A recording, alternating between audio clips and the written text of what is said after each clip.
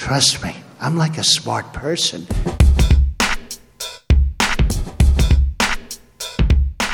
From The Conversation, this is Trust Me, I'm an Expert, a podcast where we ask the academic experts to surprise, delight and inform us with their research. I'm Sananda Cray. I'm often asked, now what's going to be the battery 10 years from now? It's still going to be lithium-ion for most applications. The voice you heard at the top there was British-born scientist M. Stanley Whittingham of Binghamton University, who this year was one of 3 scientists who won the Nobel Prize for Chemistry for their work developing lithium-ion batteries. Now, maybe you know exactly what a lithium-ion battery is, but even if you don't, chances are you're carrying one right now. They're the batteries used to power mobile phones, laptops, even electric cars. When it comes to energy storage, they're vastly more powerful than conventional batteries, and you can recharge them many more times. Their widespread use is driving global demand for the metal lithium, demand that opposition leader Anthony Albanese this week said Australia should do more to meet. The University of Queensland's Mark Blaskovich, who trained in chemistry and penned an article for us recently about Whittingham's selection for the Chemistry Nobel Prize, sat down with the award winner this week to chat about what the future of battery science may hold and how we might address some of the environmental and fire risks around lithium-ion batteries. He began by asking M. Stanley Whittingham how lithium batteries differ from conventional lead-acid batteries, like the kind you'd probably find in your car. So lithium battery stores maybe roughly 5 times as much energy per weight or per volume than, say, the common lead-acid battery. So it stores much more energy. You could never use a lead-acid battery on your iPhone or anything like that. And I guess one of the other advantages, particularly when it's used in mobile phones, is that you can recharge it a lot of times and it doesn't seem to lose as much energy or the ability to be recharged as other types of batteries. During your invention of the battery, was there a eureka moment when you ran out of the room saying, look at what I've got? Not really, and it probably wouldn't have happened. Us British claimed to have some reserve, so we wouldn't do that. But I think I joined Exxon in September of 1972. Within a month or two, we realized we had something important there. So we're all excited about it. So I was sent to New York City to meet with a committee of the Exxon board to explain. I think they call those elevator pitches now. So I had 5 or 10 minutes with them, explain what we're doing. And Exxon wanted to be an energy company, not just an oil company.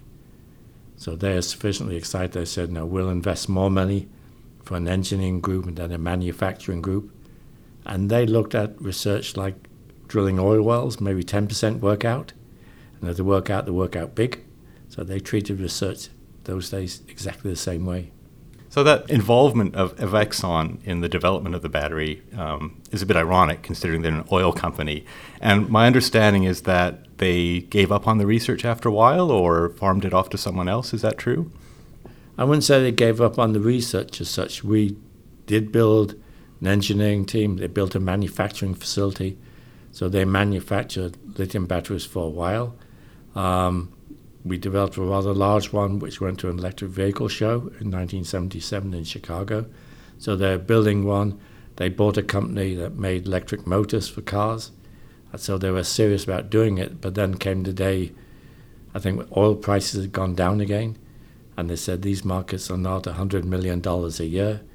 Why are we in it? No. Exxon's a big corporation. These are not really large enough to whet our appetite. And they're really about 20 years ahead of their time. So, they perceived oil was going to peak, maybe 2000. It didn't peak. And now, I think today, everyone's worried about we need cleaner energy.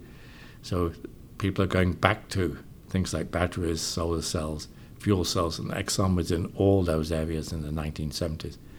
For the Australian readers, my understanding that Exxon built the solar cells that were on the railroad switches all the way from east coast to the west coast of Australia.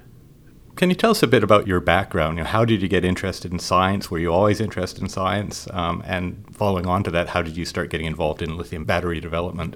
I went to a school in Stamford, Lincolnshire, England, and I had a great chemistry teacher there and a great physics teacher there. Scribbs Bowman was my physics teacher and Major Lamb was my chemistry teacher. They basically hooked me into science. And in England, you basically do science and math for your last 2 or 3 years in high school full time. And then when you go to college in England, you choose basically one subject. So I went to Oxford and basically studied then chemistry for 4 years. And the big plus of Oxford is the fourth year you do full-time research. So you get involved in something that's exciting.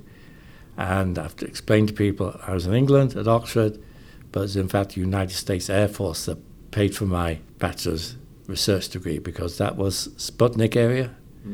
And so the US was very worried about catching up on science, and they were worried about what happened to atoms and molecules when they hit nose cones, so they supported that work.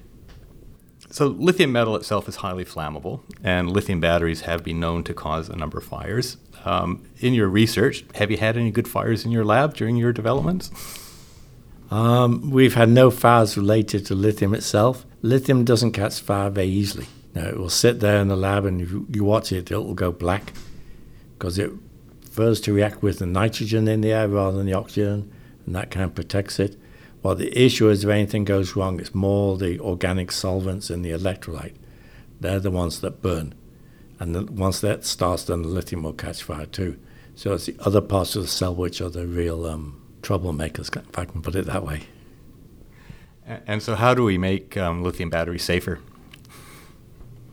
Well, I've been telling the US government through DOE they need to put more money into electrolytes, get rid of maybe some of the organic solvents there, put maybe some more inorganic materials there, things that will not burn.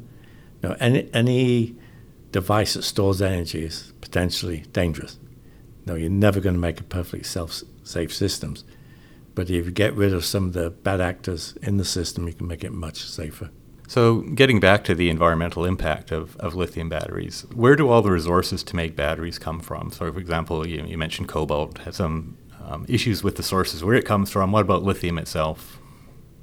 One needs to go back. When I got in this business, all the lithium in the United States came from North Carolina, from hard rock. So if you look on the internet, all the lithium companies in the US still have their headquarters in North Carolina.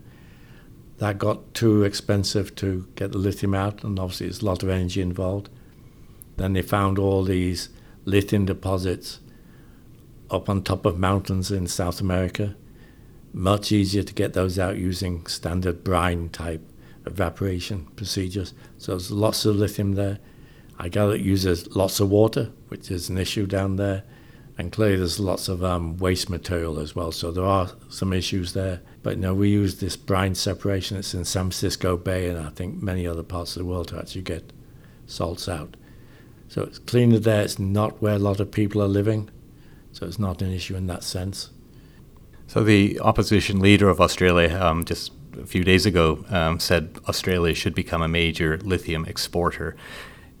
Is there time to do that, or have we missed the boat? Is there going to be another advance in battery technology that'll make lithium obsolete by the time we're able to develop an export industry? I'm often asked, now what's going to be the battery 10 years from now? It's still going to be lithium-ion for most applications. It stores the most energy per unit weight, per unit volume. Issue with South America, it takes about 3 years to ramp up a new facility. And about 24 months of that is just the evaporation process, so there's no means of changing that. And there are lithium deposits in Australia, hard rock deposits, so those could come on stream much faster. As any government would like, you'd like to have control over your own resources. So ideally, if you could get all the metals that you want for battery in Australia, it would make life much easier. In terms of, again, getting back to the environmental impact, how does lithium battery recycling work? Are you able to recover the lithium from it? Do you know? I think the issue in lithium batteries recycling right now, there's not enough lithium batteries to make an economic, feasible business. It's only a matter of time before policy dictates they will be recycled. Just like lead-acid batteries in the US.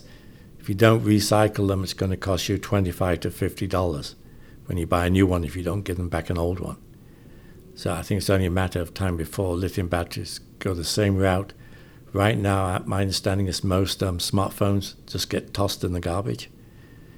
So there's probably garbage dumps that have a richer content of cobalt than some of the mines they come from. So I think that is a government policy decision. They could easily say you will recycle these.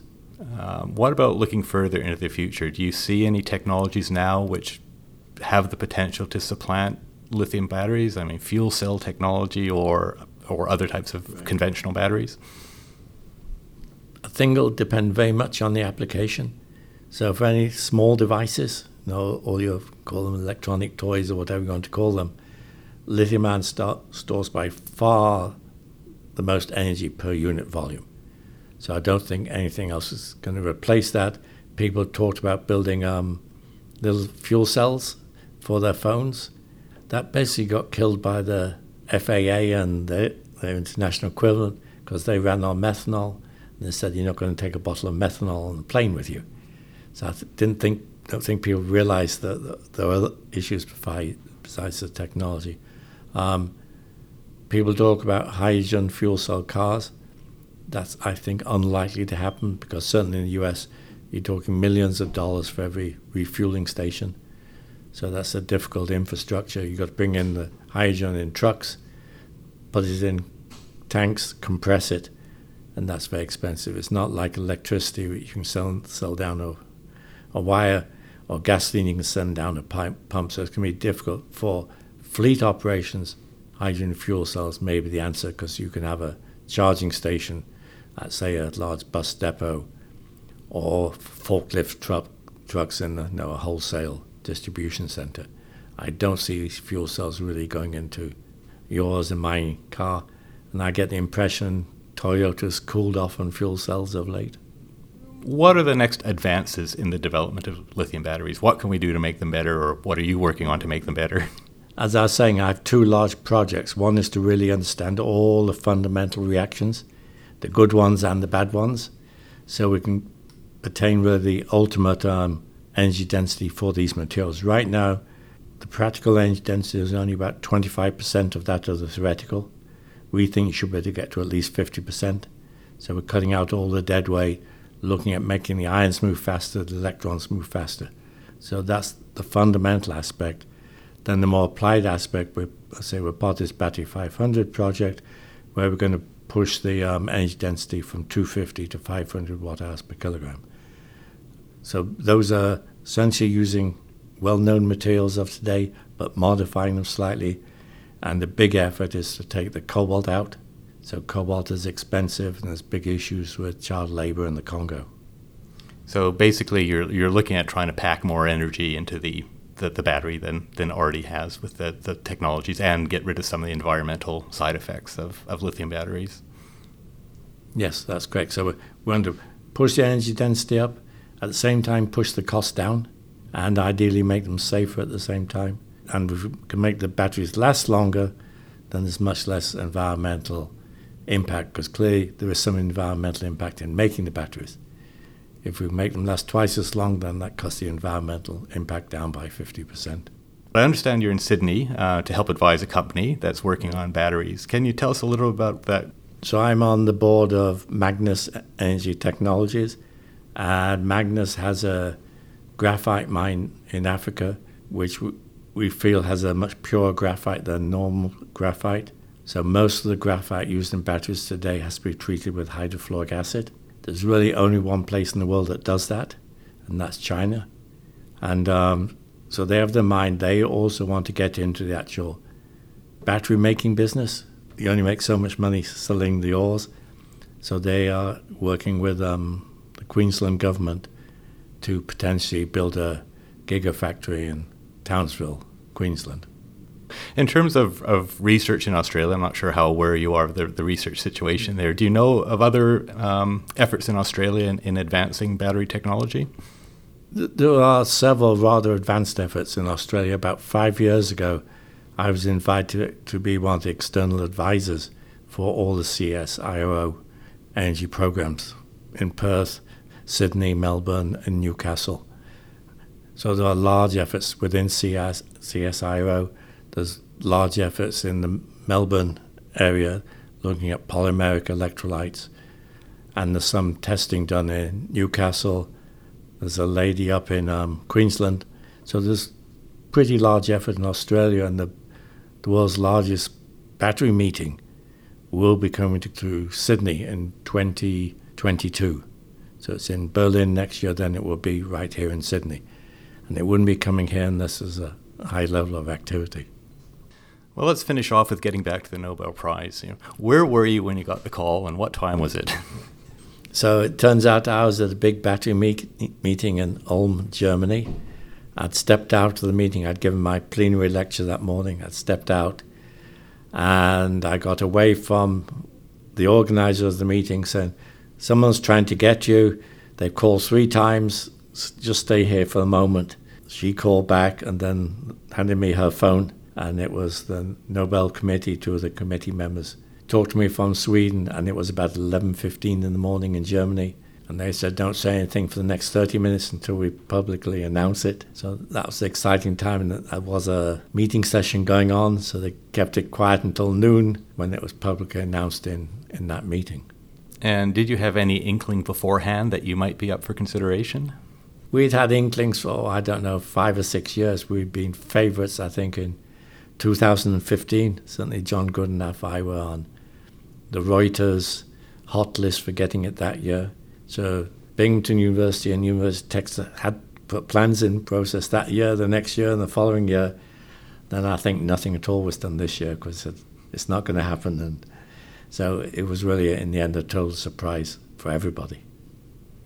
So it's only been a couple of weeks since the announcement. How has it changed your life, or has it, and do you think it will?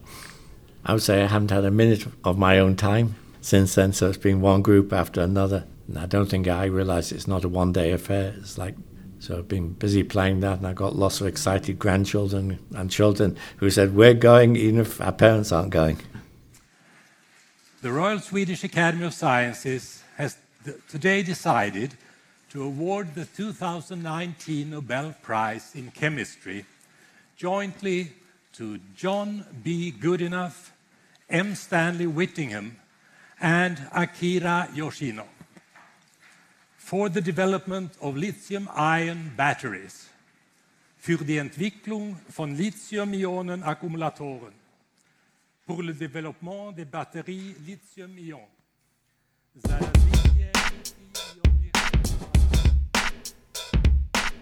Trust Me, I'm an Expert is a podcast from The Conversation. I'm Sananda Cray. Special thanks today to Mark Blaskovich for taking the time to travel all the way from Brisbane to Sydney to interview Stanley Whittingham, and to Thea Blaskovich for recording and audio production assistance. Our theme beats are by Uncle Ho from Elephant Tracks, and you can find full credits and sign up for our daily newsletter all on our website at theconversation.com. Chat to you soon.